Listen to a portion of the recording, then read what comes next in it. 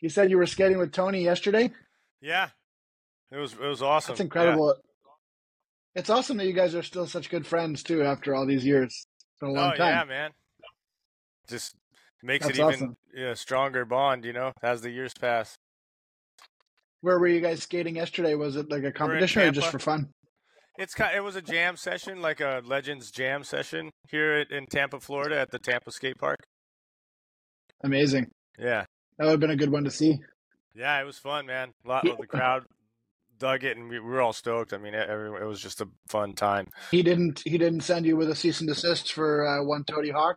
Nope, He was okay. it's fine. I wanted to show you this. So this is this is my crypto. You know the Cryptodes project?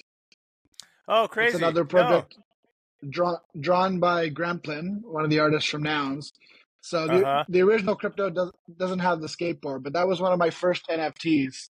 And That's awesome. at one point, Gramplin posted a tweet, and he was like, tell us some of your lore from your Toad. And I was just like, you know what? I used to love playing Tony Hawk on the Ah, PlayStation. And he was, and I thought, hey, he's got a little, he's a Toad with a little mohawk, so call him Toady Hawk, and that's how that was born. And then it just kind of I was became just my gonna say my Web3 that's persona. awesome, man. Yeah, that's really good. But I played a lot of Bob too. I have to say, Hey, that's I good. liked playing both your character. It was a great It game. works. Toady Hawk works better than Toad Burnquist. I think Toady Hawk, Well, I you mean, killed it. welcome back to Zero Rights Reserved, a weekly podcast at the intersection of Ethereum, DAOs, NFTs, art, and culture. I'm your host, Toady Hawk, and I'm joined today by a certified legendary guest. He's a professional skateboarder, philanthropist, Web3 enthusiast from Brazil, and perhaps soon a nouner, Mr. Bob Burnquist. Welcome to ZeroPod, Bob. Thank you. Thanks, Toady. Thanks. Awesome. Awesome to be here. Yeah, so glad to meet you in person. I love doing these video interviews because I don't know, there's something about being face to face. You get to really have a good chat and get to know people, in a way you For can't. sure. No, and usually in Web3 or on Twitter, people have their personas or their PFPs, and then you're like, all right, there you are. All right, let's go sort of way back because I'd love to hear a little bit about your origin story. Tell us about your early days in Brazil. You grew up in Rio, I believe, and you skated from a pretty young age. I think you started when you were like 11 or 12 and went pro by 14. So what was that like as a young kid in Brazil? Sure. I was born in Rio de Janeiro and raised in Sao Paulo. Um, I started skating when I was 10. I actually had this soccer ball I let a friend borrow, and he lost the ball. And then when I was at his house, he was like, well, I don't know where that ball is, but you can have this board. It was like an exchange. It was like a little fiberglass board. So you almost became a professional footballer, but it was just that close. I would have stopped. I'm asthmatic, so even if I kept that ball, I don't think maybe a good goalkeeper. I mean, I wasn't the goal because I was fearless in that sense. So, but yeah, I mean, and then growing up, this was in Sao Paulo, and then just a little bit after, and this was back in '87, just just a little bit before, and Yeah. our Constitution was written in '88. So this was like right before, all that, so we kind of started in a dictatorship and then ended up, passing that. So it was really weird at first. I remember like you couldn't really hang out on the streets, and people would, police would treat you like criminals. I mean, in a way, it was good. I guess being accepted is cool, but I think not being accepted was cooler because you just be on the other side, on the rebel side of my personality like that. But Yeah. obviously, being oppressed is not cool. And having taken your boards away and like all that, and just kind of like putting you in handcuffs. I mean, they had kids in handcuffs. I mean, just try to scare you out of like not. Skating. So it was illegal to skate? Is that what Yeah, it was was at that illegal time? to hang out in the corners, right? It was illegal to congregate after a certain time, but this was like, I mean, I was merged Amazing. at the end of it, so like, people that were older than me like lived a little deeper, that whole experience. But Mm-hmm. once that went through, like we had pushback from the mayor, pushback from, like he was coming on TV prohibiting skateboarding. It was just it was just a misunderstood transition, right? It was just like, no, this is too much of a rebel movement. Can't have that much freedom. Because skateboarding is freedom, right? It's like, I mean, as an expression, more so than any other traditional sports, just because you really do what you feel and you express how you feel. You can do the same trick that someone else is doing, and you can do it completely different. You can come out with passion in a different way. So it's a completely different game. So I guess that scared, conformists, in a sense. But but that was my, experience growing up in São Paulo. And then a vert ramp, ultra skate park was open just 3 blocks away from my house. And then I started skating that, and that was that, but it was, growing around like a lot of poverty, a lot of contrast and economic experiences, right? So that was, intense. I really didn't understand it much. Then obviously as you grow up, you start getting a little bit more, but like, it was just like skateboarding was an escape. And, it was just a dream of like, hey, just having a good time, having fun.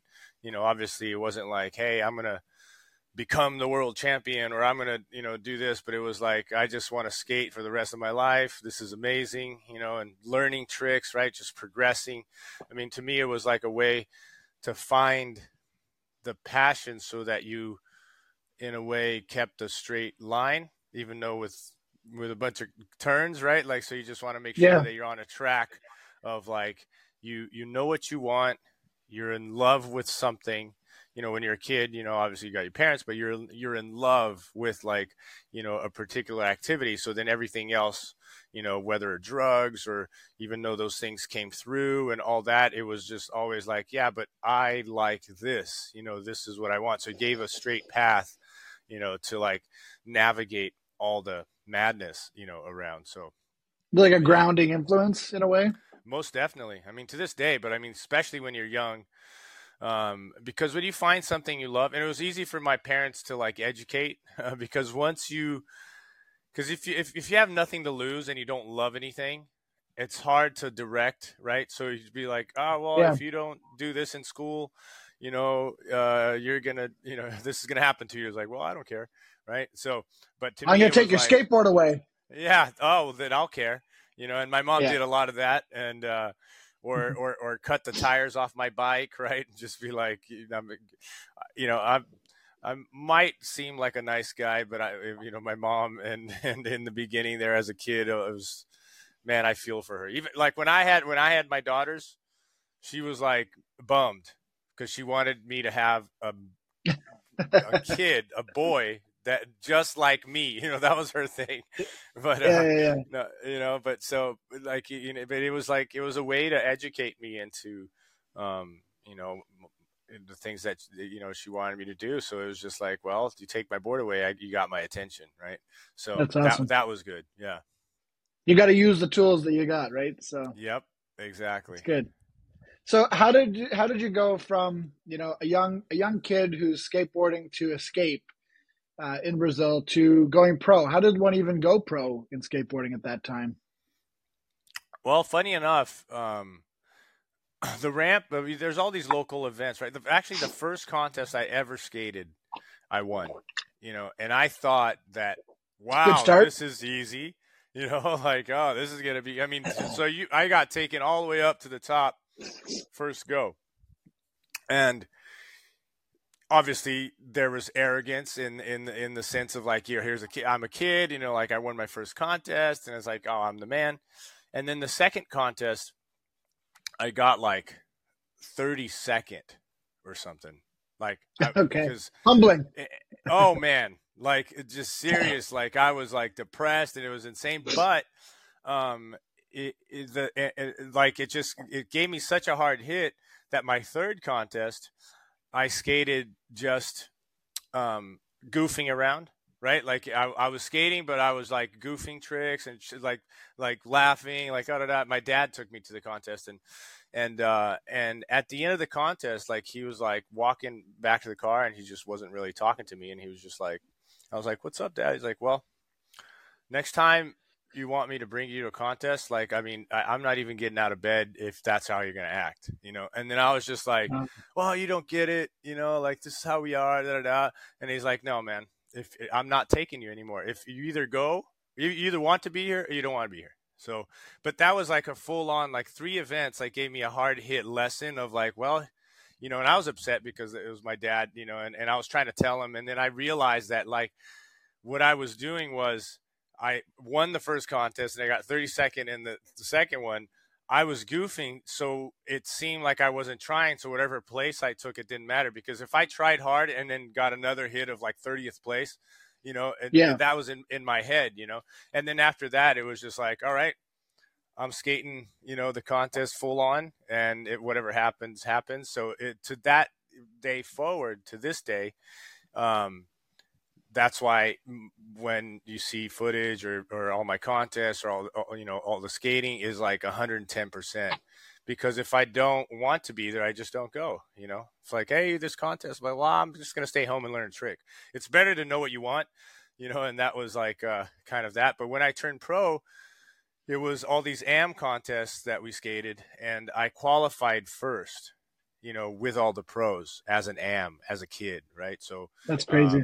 All the top, like, you know, the pro version, it was like the transition of time there. And then when I qualified first, I was like, oh man, I can win this contest, you know. And then I got 7th or something, you know. I didn't really do well in the finals, but it was like you either took the check if you were an amateur, you didn't take the check, right? And if you're a pro, you took the check. And I was like, I'm pro, give me the check, you know. So that's kind of like as simple as that. That's how I turned pro at this event, you know. And then nowadays, I mean, it's like they say there's different levels of turning pro, whether you have a board graphic, right? You have a company that puts a board out, you know, and stuff like that. So, but yeah, that's how I did it. Yeah, I wanted to ask about that too, because like there's something interesting about anybody who goes pro in any sport, you know, and obviously takes a tremendous amount of skill, dedication, natural talent. All these things have to come to a confluence to go pro in any sport. But it's interesting the way that you did it and the way that Tony did it and others in your sort of cohort, because you were also like at the vanguard of the sport. Like the sport wasn't huge yet, but you guys made it huge. What was that like? Like, what was it like to bring skateboarding into the mainstream in a way? Well, I don't think on my part, I was just skating and having a good time and doing my thing, and I wasn't thinking about that. On Tony's side, I think he was way further ahead in the era where it went big. When I started skating, you know, Tony did a show in '89 in Brazil. Like, he was already doing demos there, you know. So I was talking about that yesterday. I was like, dude, I remember when you were doing demos in Brazil. Like, I'm just a young rat, and my dad didn't take me to the show. I was super bummed. But that's him pushing skateboarding into the masses of other countries, right? Like that travel. I understand now that when I show up somewhere and I do a demo or wherever it is, right?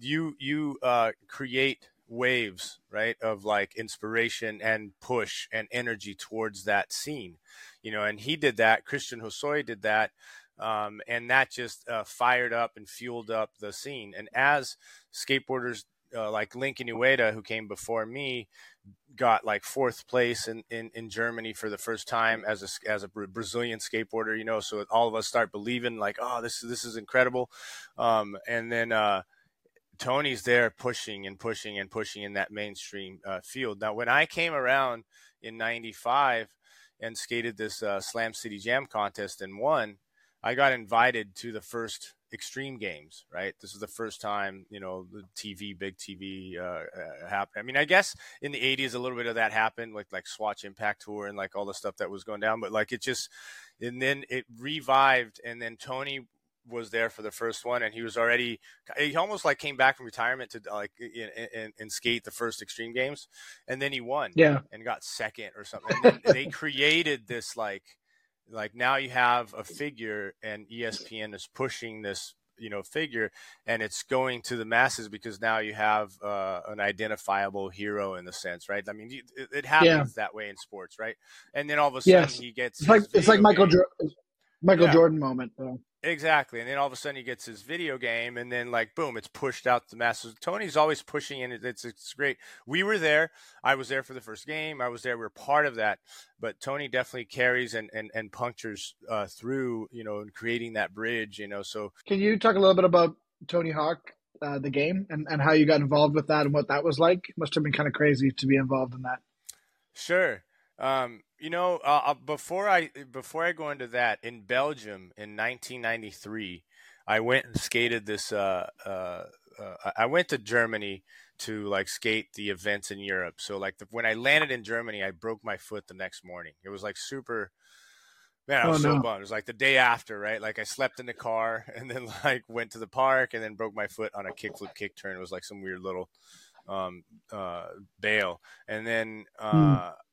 The weekend after was the contest, and I was like, I'm skating this. So I skated on a broken foot, super painful, like crazy painful, but I had to skate, right? And then, so all those guys were like, oh, what the hell is this crazy kid? So they're come talking to me. I'm like, dude, it was just all my idols, just tripping out. But I couldn't skate. I couldn't show my skateboarding, and it was just super frustrating. And then when I went to Belgium, the weekend after, I was like a little better. I mean, it's 2 weeks after a fracture. I mean, it was like just a little better, but I was able to skate a little more. And my run was after Tony Hawk, right? And I was just like, oh my gosh, this is insane. So I did a nose blunt back revert, and no one was really doing that at that time. And they were like, oh man, they'd come and talk to me. And then that night we went to, get something to eat, and everyone was hanging around. Tony Hawk is playing pinball. Like he was like, he's like, and then and I was just looking at him, and Tony's really good at helping people not be uncomfortable around him, because obviously it's Tony Hawk, and definitely learned a lot. And people come up to me, so you try to like bring it down so it's not weird, but he was just like, hey, you want to play? And I was like, yeah, like so I played pinball with Tony. And that stayed, I was just like, this is amazing. This is incredible, whatever. Went back years later, 95 happened. I won Slam City Jam, got invited to Extreme Games. So I started skating with him a lot more and in the scene. Then I started winning where, he got second, I won, and then the other way around. And then all of this like back and forth. So you would think that Tony or any other top competitor, that if an opportunity like a game or anything in that matter came, like he wouldn't involve me, right? Because in a way, it's like, hey, I'm going to throw sand in this kid's, truck, as he's like coming up. But it shows how Tony and how incredibly gracious he is. He's like, not only he called me, but he called me first, and in the demo game, it was just him and I, as characters. Right. And this was in 1999, I think. And I remember we're at like Northampton in England, and here we are again, but now it's a arcade with the Tony Hawk Pro Skater demo, him and I as a character, and I'm going like, this is crazy. Just a few years ago, I was playing pinball with him and tripping out. Right. So that's kind of how it came along. And then after that, he called out, all the other skaters, and the game was ready, blah, blah, blah. And it was out. So, and we had no idea it was going to do what it did and end up the way it ended up. That's really cool. That's kind of what I was getting at a little bit earlier about just being sort of like on the vanguard of the mainstream. Like even though Tony was putting in work for many years, like you said before that, I think it was when the game came out and became a smash, and like X Games was on the big screen, and like everybody really started going crazy for skateboarding, which was cool to see. Well, and he lands the 900. The day, right? Like he lands. I mean, the story is just incredible. I mean, he lands the 9 in 1999 with game launch at X Games. Yeah. This whole push. I mean, it was just like it was just meant to be in a sense, because it just pushed this whole attention to Tony, attention to skateboarding, and now you have a game, and it pushed the game it pushed skateboarding into people's living rooms. So now you're playing with your dad, you're playing with your mom, and then, grandma gets a little like, I'll play with my, granddaughter or grandkid, and then play, and then, kickflip indie, like, 540. So now he started like showing up at places, and people that you wouldn't think, would know anything about skateboarding, they'd be like, oh, kickflip Indy, 900, like, naming the names because it's in the game, so that was definitely cool. So how do you think the subculture of skating has maintained its strong ties despite going mainstream? Because I think, that's definitely the case, that people who do skate, there's a camaraderie, there's a family there, a really strong subculture that has remained strong and maybe even gotten stronger despite being more popular as well, more broadly. Well, I think that's just there's many aspects, and there's many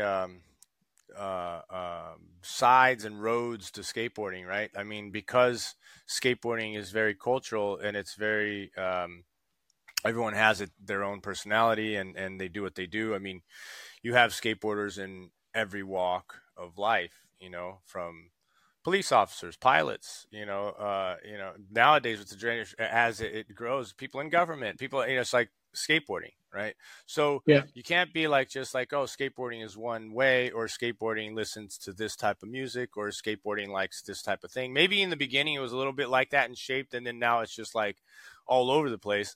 So in that way, you can be an Olympic skateboarder, right? Pursuing that avenue. And you can have the complete just lifestyle, no competition, just skate, because you use your skateboard to go to work and back, and then you skate in the weekends. You're just kind of putting it out there, and art and whatever. Like, you can have that. And then, you can have the pro that's full on pro, but that doesn't compete, just does video parts. Or you can have the guy that runs festivals. You can hype. So all you got to do is like, okay, what is the gathering? What we want to do? I mean, there's so many different events and so many different ideas. Like this one at Tampa, I was just at the Tampa Am, Vert Legends demo last night. And it was incredible. I mean, it was just completely different than what you're seeing now. And I think that really goes to, Brian Schaefer from Tampa Skate Park. He's been around for a long time, and, it was always the traditional event before X Games. Before X Games, Tampa, was there. And then all that came through in Olympics and all these crazy events, Dew Tour, X Games. Tampa was always there. And now it's like coming back full circle, where you can have those crazy events that you see, the qualifiers and all the stuff for the Olympics. And then you go to an event like last night, and it's like fire breathing people on the roof. You got like fireworks, and, the skating, and everyone coming together, old school, new school. You got this, mix, and the energy's there. And it's with the Tampa Am, which is the amateur contest. All these young, incredible skateboarders are just watching, the street, and then they'll have the concrete jam later today. So what keeps it cultural is that there are intense, heavy cultural events still, right? Because there's a vacuum. I mean, when Olympics came in, yes, that's all we were talking about, because it was a big deal to, it was the first time, whatever. But after the fact, there's this cultural vacuum of events. And then now it's like being filled with these, like, all right, well, you can do that, but look at this, so maybe you start skating because you watched Raisa win the medal, at the Olympics, or you watch this little, incredible, all these kids skating. But once you start, then you dive into culture. Then you get the reason to stay skateboarding might not be to win a gold medal, right? I mean, that's cool, right? But it's like the reason you stay is different. Makes sense. And since we're talking about the subculture, maybe it's a good time to sort of talk a little bit about NARS-DAO. NARS-DAO, for anyone who's listening, is not familiar, it's a sub-DAO, or a fork of Nouns, that is all about extreme sports, and started with a big focus on skateboarding. And I believe, if I'm not mistaken, that's how you first found out about Nouns. So I'd love to hear a little bit about the story. How did you meet Gami, the founder of NARS, and how did you get involved with NARS? I like saying skateboarding is not an extreme sport. We try to use that. we keep that word out. That was Extreme Games, like back in '95. But right. It's funny, because whatever the name doesn't matter. But I think that the main thing is that there's this like lifestyle, like high performance and activity that is crossed over now into all these different, like you can add surfing, skating, snowboarding, skydiving, moto. You can add all these things into like, bundle it up so you understand what the vision is. And I think that having something like NARS, just like X Games, because I really compare it to, because it's like really similar in a sense, because X Games like has all these events, but in all these different activities, but it's a competition, and Yep. NARS is a cultural community, right? Because Web3 obviously is bringing all those together. And when I found out about NARS, really, I found out about nouns like I've been working on skateboarding cares as a social program in Brazil that translates to skateboarding cares. The name is Instituto Skate Cuida. So Skate Cuida is skateboarding cares. So when I was doing that, I'm obviously looking for donations. So I was constantly proposing brands, people donating for this, that, and then came across Nouns as an opportunity to put a prop up. These guys from Paradigm Education here in Brazil, they have some incredible crypto reports, and there's a great group here. Felipe Gaúcho, I did a podcast with him, and and then I was like, man, he was like, maybe you should try to put a prop up and announce prop. I was like, well, what's that? And it's this, and then they helped me. Giriba, who's actually a toad as well. I know Gariba, yeah. Yeah, Giriba. So super cool dude. He helped me put the prop together, and to understand, right, like what was going on. And then we're going to do this, we're going to do that. So they helped me put this prop up. And I think it was prop 142. And I was like, wow, that's really cool. Cause I was already into, Web3 but the public good, like, PFP project like that. I mean, that to me made sense. Actually, when I found out about Nouns, I was like, okay, now Web3, makes way more sense. I understand now the governance, why, right? Not just like, hey, an invite to this party, or you have this and you go there. It went deeper into community helping each other out, right? So that's kind of like how, and then once that prop passed, I think it was like a 12.5 ETH prop. It was incredible. We bought some VR glasses for the kids. We bought a bunch of computers, started like programming class lessons. We got like 120 wallets open or whatever, and we got the kids into like figuring out, like learning about NFTs. So it's really cool. Bunch of art everywhere, and it was like, wow, this is really cool. It means that you can just put any kind of prop up. You don't have to be an institute. I did it as I'm already a .org, right? So I did it officially, but it really shows that you don't need anything like that set up, 501c3, any of that. All you got to do is like put a prop up, and if you got a good, reason, people will pass it or they won't, So I thought that was pretty cool. And then once I dove into that, obviously then NARS came in, spoke to Gami, met him, and it was just like, that's cool. This makes sense. Now it's this whole other area of activity, I guess sub niching out Nouns, because now Nouns became such a big community, right? There's people from all walks, and that do everything. And so it's really good to kind of niche it out, and then from that NARS, niche, which is still pretty broad, we were able to like lock in, and with the That's Gnarly tool, social media content, and Web3, then I was like, hey, we need it's cool to have skateboarding in it, but skateboarding needs its own thing, or people get drawn away, like, so like you're gonna have a hard time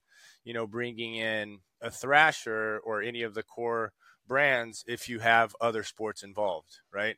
So then That's when I was talking to them, and then that's where we came up with a skateboarding cares section of That's Gnarly. So now it's cool because then they niche out. You got Surf Guru DAO, you got like Skateboarding Cares DAO, you got the Flying Nomads or whatever, you got the the air stuff. So it's cool to split it up and then kind of each have their own thing. But it really, I think, having NARS get started like that, just exciting, and getting people into, I guess, getting people on chain and learning more about what this does. And public good, I think, is a way that grabs people attention because it grabs their heart, right? So, I mean, I think that's the best way. Yeah, I think that's so true. And what you said about niching it out is really important too. I've often said that if you're trying to create if you're trying to build a brand like maybe Nouns is, it makes so much more sense to build it out in different regions and different languages and different cultures and different subgenres, because people already feel connected to those communities, right? So then, like you said, they're already connected to these people who love skateboarding, or they're already connected to these people who are Brazilian, or they're already connected to these people who are Japanese, or they speak the same language. And then the Nouns gets built on top of it. And it's very easy for them to build strong communities. That's right. No, that's totally right. I mean, and it's incredible to see just how strong it gets, even at a weak point moment, in the sense of like Web3, bear market right? vibes. Yeah, bear market vibes and misunderstanding, and obviously a lot of hits and a lot of drama. So it's at a time where it's like, well, if there's anything that makes sense now, is to highlight projects that are real, right? So anytime you drop off the fakes, or even the fakes, or just the waste, right? Or any kind of like, I mean, what is the reason here? And then once you realize that what's behind it is public good, what's behind it, is trying to help each other out, it's actual, the democracy in voting here, or go there, or do this. I think it's the type of project that should be highlighted, in giving the space a better image and name, right? Because if you put two projects aside, and you have one that's just about some expensive NFTs, and that's cool, if you got the money you want to spend on that, it's all good. But then you have this other project that, yes, they're expensive NFTs, but that goes to a treasury, and then the treasury, gets used for public good. And, obviously you can pass, I mean, it could be public good or not, because, I mean, it's about voting, right? But mostly it's about public good.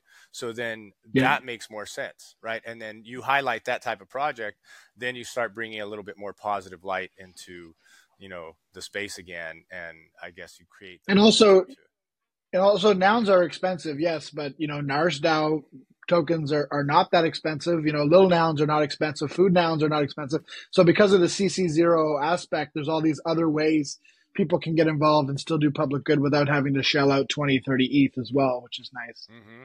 For sure. No, I mean, it's all about the different size treasuries and what you can do, right? I mean, but what I'm saying is, like, the expensive, as far as it being expensive, it's really relative. But when you compare the top expensive projects, the nouns just like goes by far the best one, because of its motto behind, it being expensive, not just because you can be at a certain party or with a certain thing, or just, whatever. I mean, if you want to flaunt that you spent all this money on this NFT because you have it, that's cool. But having a reason behind it is much better. And if that reason is helping each other out, even better, right? So and that's how you get people. I think that governance and props and that kind of tool is what brings more and more people in, because I got excited. I was already in it. I had my NFTs on Tezos, right? I was like, oh, this is cool to connect with people, and this is awesome, and this is that. But once I realized that you can actually, put up a prop on something and then pass a 12.5 ETH prop and help these kids out and buy these computers and make movement like that. Because I mean, I can ask a Web3 community for money, or I can ask a Brazilian bank for money. I'm sponsored by Bank of Brazil, and we do incredible things together, and we do awesome things. And then I can ask for a drink company money. It's the same. You have to put a prop up. You have to present it. And that was always my meetings, because as a social, heading the social program, I'm always asking for money, to help this and to do that. So when I found Nouns, it was like, oh, this makes sense. It's the perfect fit. And I get this, so that's exciting. And then you get more excited about the governance part. And then having social media with governance, it's not a like button, it's a upvote.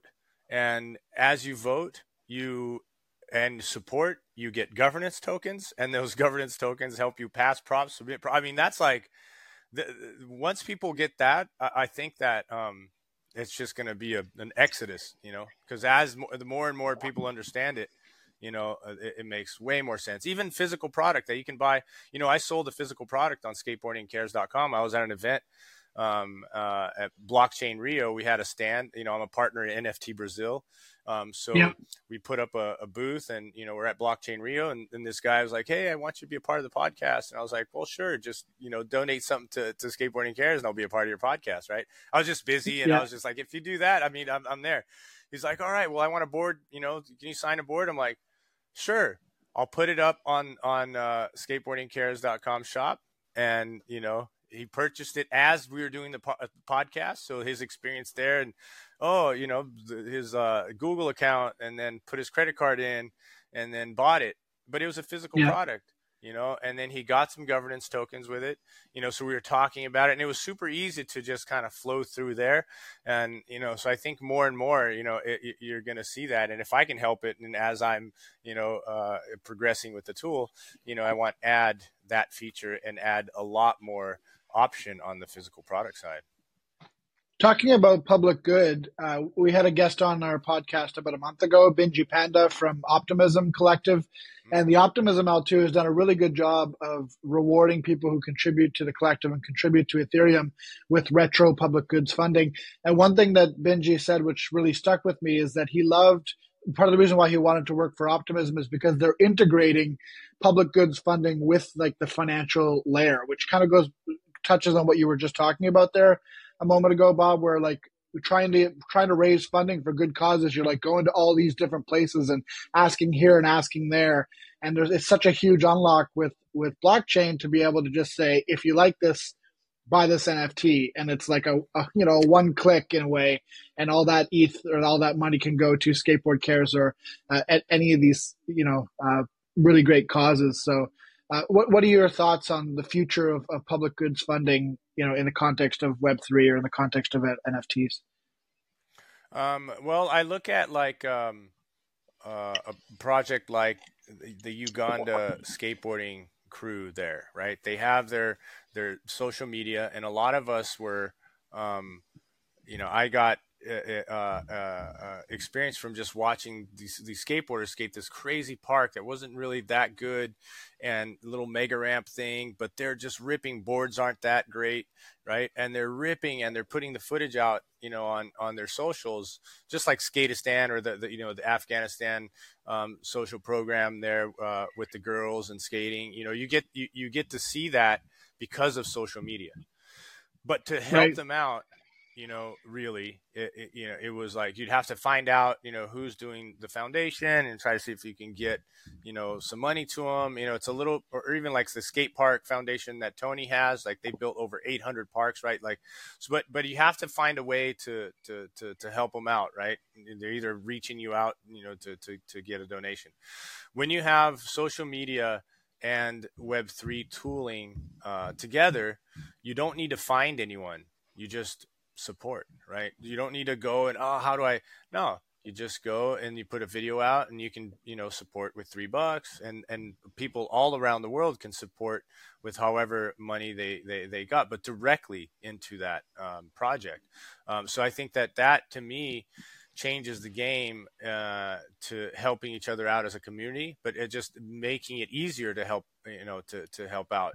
And then once you understand that the more you help, you have an opportunity to get help, so if you help a bunch, you get governance tokens, then you could submit your prop, and then you can vote, and you can get people in your social media to understand, or other people that are, adding content could add your initiative, whatever it is, just like you would if you go buy a product on Amazon. You have a ton of different ONGs to just choose. Oh, I'll do $15 to Greenpeace or whatever, right? Like I'll do this to that. It's just like kind of like that, but just in a wallet setup. But now the whole time that content is up, as a NFT, and people are supporting it, that's the division that it goes out to. So you can connect content to initiatives and then push that. I mean, to me, I think that is really, because skateboarding is all about helping each other out. And, I think that sense of community around the world without the middleman is a great way, to tell your story and get help. Because a lot of times people are more concerned, or at least, about your problems than even the closest people around you. So Web3 brings everyone around the world super close together. And, you might have someone out in Japan more in tune with your problems than, your local government official. Right. So I think that's that connection is huge. Have you found similarities between skate culture and Web3? And if so, what do you think is similar?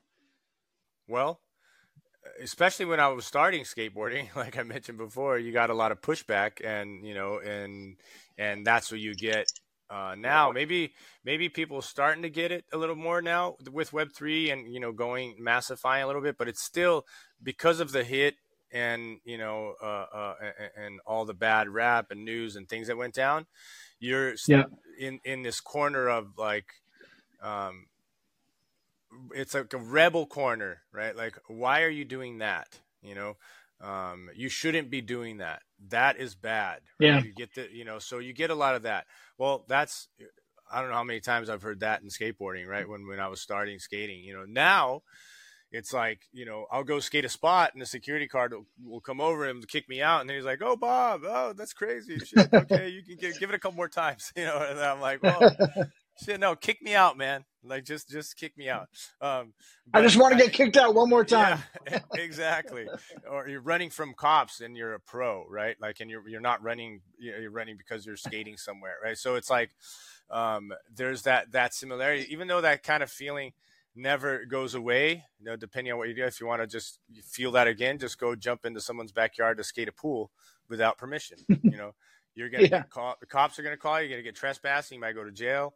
If you want that feeling, that's there. But I mean, you can always knock on the door and say, "Hey," and they're like, "Oh, well, that's crazy, Bob. Or give me a 6-pack," and you buy him some beer and you go skate. There's ways to talk to people. And I think that, in a sense, Web3, even though it's got this like bad rap and all this negative energy towards it, there are ways to talk to people, and to have the public good side is a way in, to people to get it more and to understand it more, and then break the barriers, right? So we're breaking barriers and peeling layers, so that's what's going on, and that pushback is very similar to the rebel aspect of skateboarding, or the punk side, or what have you, right? It comes from that. I mean, CryptoPunks is a project, that's kind of like how it was born, in the sense, right? So it's kind of like cool to see how you can be mainstream, because to me, Nouns is mainstream.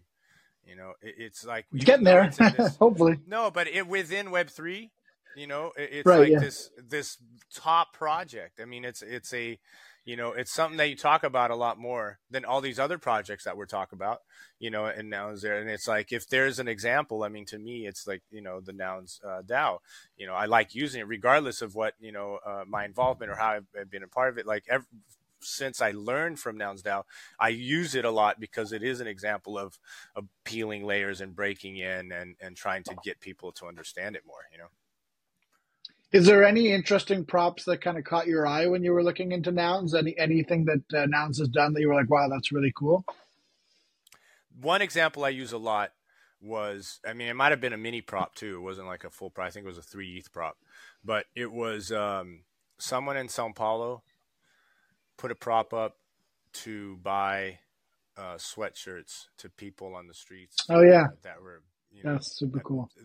That to me was like, wow. I mean, I use it all the time. I'm using it here because you asked, but like, I think that when I mention it, it's just kind of like, it's all about wanting to help, and it doesn't take a lot, right? I mean, it's 3 ETH.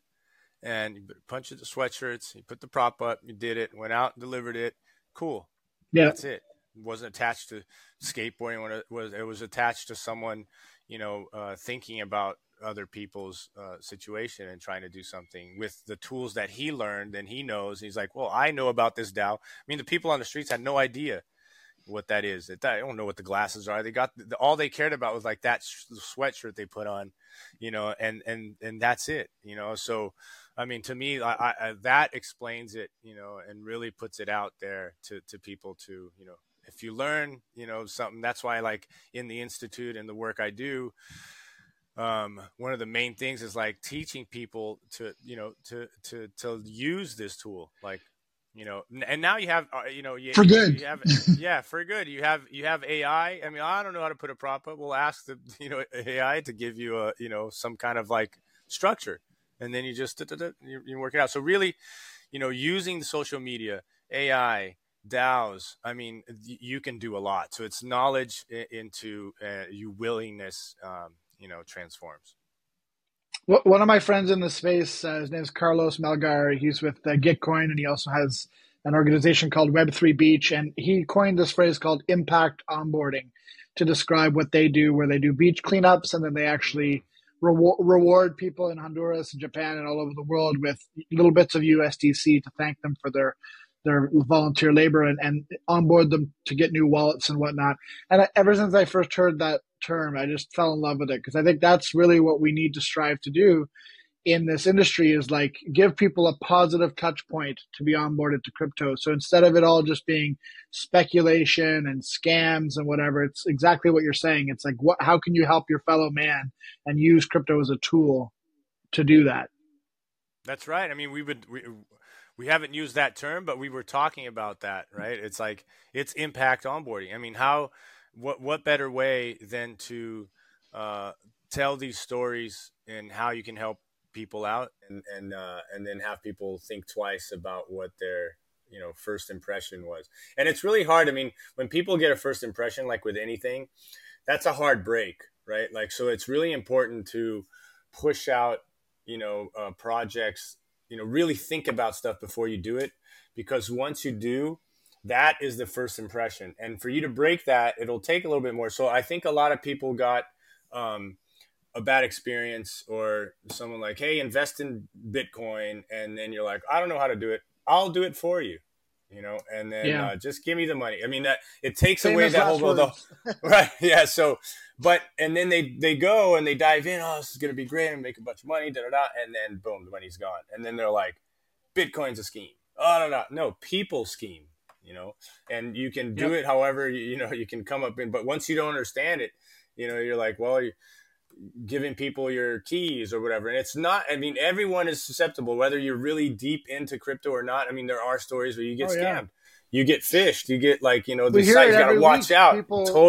People who are like OGs, like Ethereum OGs, and they're getting scammed or phished or whatever. It's sad. But so it's I think the security conversation, needs to be had a lot. The education side, right, and really, understand that if this is giving power, right, to you, and you're controlling that, but know that once you control that power, you're also susceptible to attack, and then you just have to make sure that, it's like that cliche, with great power comes great responsibility. Exactly. It's a cliche for a reason. I mean, you're literally carrying your assets around on your back at this point. You are sovereign, and that is great, and it's freeing, and it's all these amazing things, but it's also, scary in a way if you're not prepared. So that's one thing we try to do at the Noun Square. We try to sort of have that focus on education, so people can feel a little more educated, a little more, ready for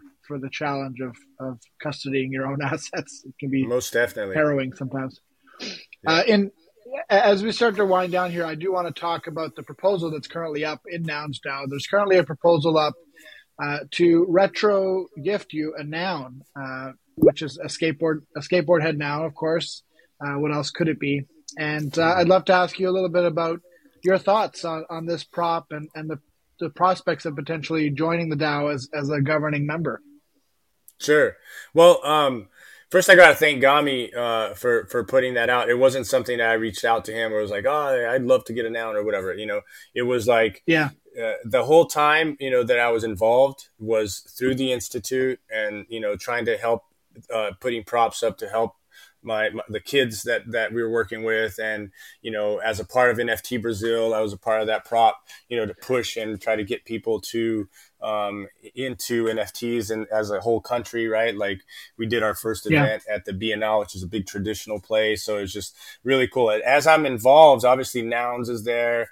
And then the NARS thing, right? I had my NARS and a part of that's gnarly. Oh, this is cool movement. That's, so just always there pushing and being involved. And then all of a sudden I get a message from Gami, and he explained to me a little bit about what happened, the recent fork and all that was going down. And they had this, idea of bringing people in that, instead of just having someone come in and buy all the nouns that went back into the, in the treasury, and they just like try to onboard people. And he thought that the skateboard head, and because of my involvement, he wanted to put this prop out. What did I think? And I was like, wow, man, that's super cool. That's awesome, but that's a lot of responsibility. Let me read it out. What do you expect? I mean, what's the deal? Because I wouldn't take it lightly, and I don't.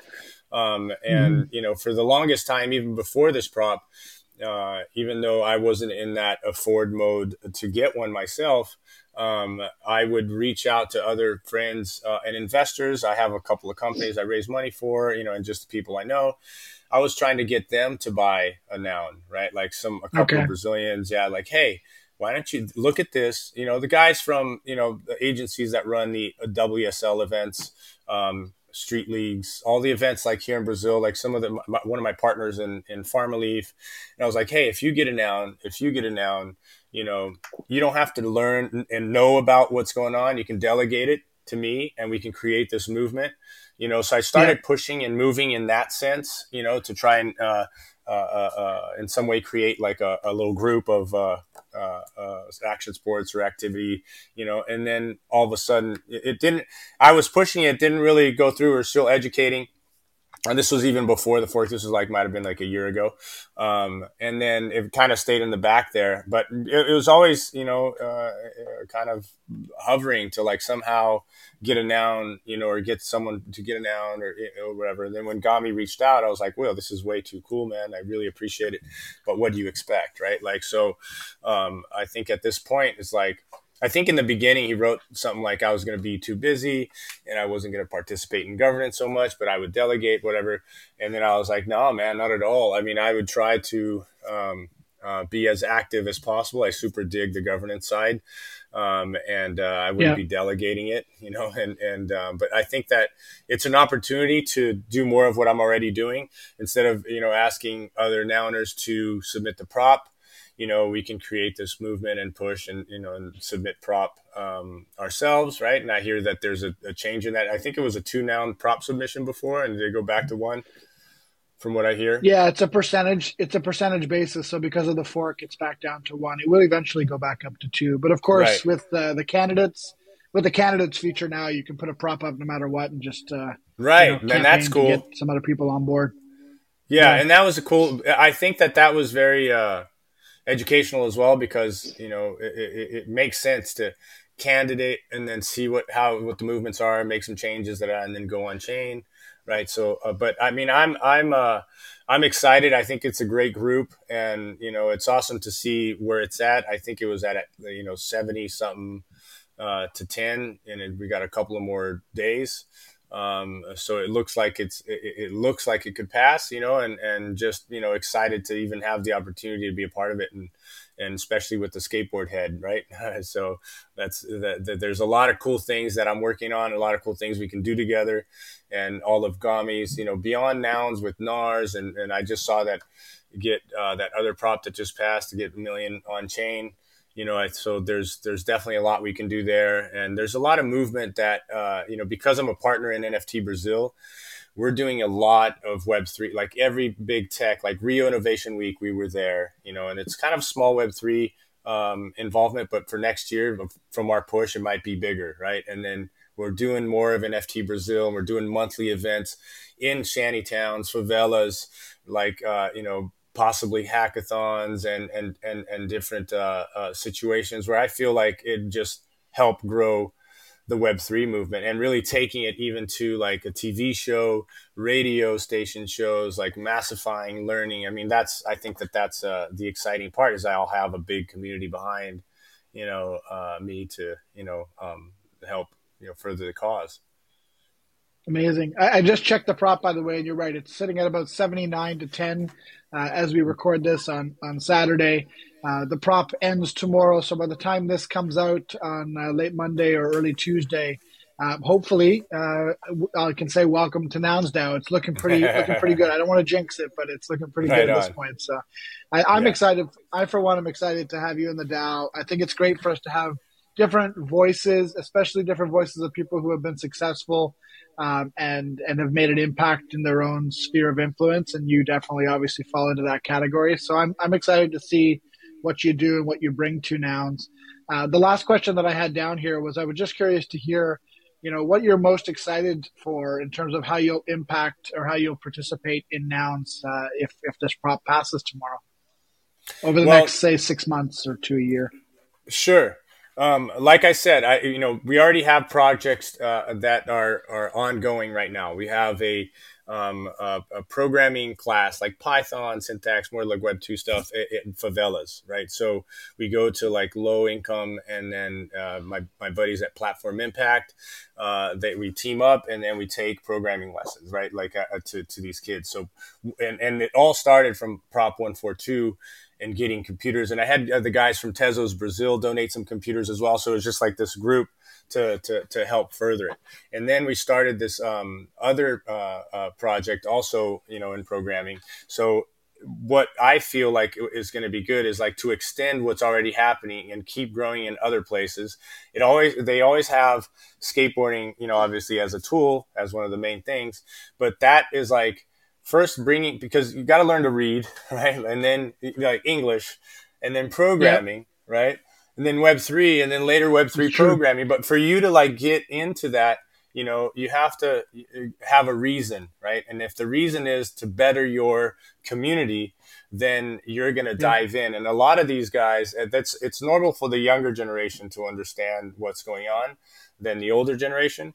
But as we push this through and really, it's going to go pretty close parallel to Skateboarding Cares Institute, right? Because it's what I do, and and if I can keep that, and any prop that I put out for any program that I want to do for the Institute, that I go to Bank of Brazil or go to any other sponsor, right? To me, it's just going to mirror and go right into Nouns DAO, right? And then see how it feels and how it goes. But I think it's getting people on, educating, TV shows, NFT events, right? And just like whether it's art, speaking, right? It's things that we do, and we're just going to add a Nouns and get this big community behind what's already been going on. Amazing. We can do some impact onboarding together, hopefully. That's right. Most definitely. I love it. You said you have another event later today, a concrete jam. Is that what you said? You're skating again? Yep, there's the concrete jam. I'm going to go watch those guys jam into the concrete. I had a blast last night. I'm going to just chill and watch. It's just the madness, but just go interact. And one of the cool things, I've been talking to Skate Park of Tampa and all those guys about, Nouns, about NARS, and about Web3, about Skateboarding Care. So I'm really here to push that. I've been telling them there's like this organization called Grind for Life, and they raise money for cancer. Mike Rogers for the longest time. There's these other guys that are Board for Bros, right? I'm like cruising around the event, and there's all these little booths, right? And there's so many booths of like, helping in a way, right? So like 501c3s or organizations, bigger things. But so to me, I'm talking to everyone. I was like, dude, have you guys heard, of like putting up an initiative, Web3, like check it out, skateboardingcares.com. So I'm going to try and be here to keep pushing that and bringing that into that crew. I mean, it seems like they're just fresh for it. I love that. Well, from everything I've seen, you're making a very great ambassador, both for Web3 and for crypto and for NFTs and the positive side of all that. And I'm super excited to hopefully welcome you into the fold of Nouns and add that to your arsenal, like you said, of different ways to impact some of these people and make a difference together. That's right. Really appreciate it, Tody. Super stoked. Yeah, man. Thanks so much for the time. It was awesome to meet you. All good. The discussion was super good, and hopefully we can do it again sometime. Maybe in a year's time we'll come and do a redux and see what the first year of Bob as a Noun has been. That'd be awesome. Sounds good. Sounds like a plan, man. Thank you so much. All right. Later. Bye-bye.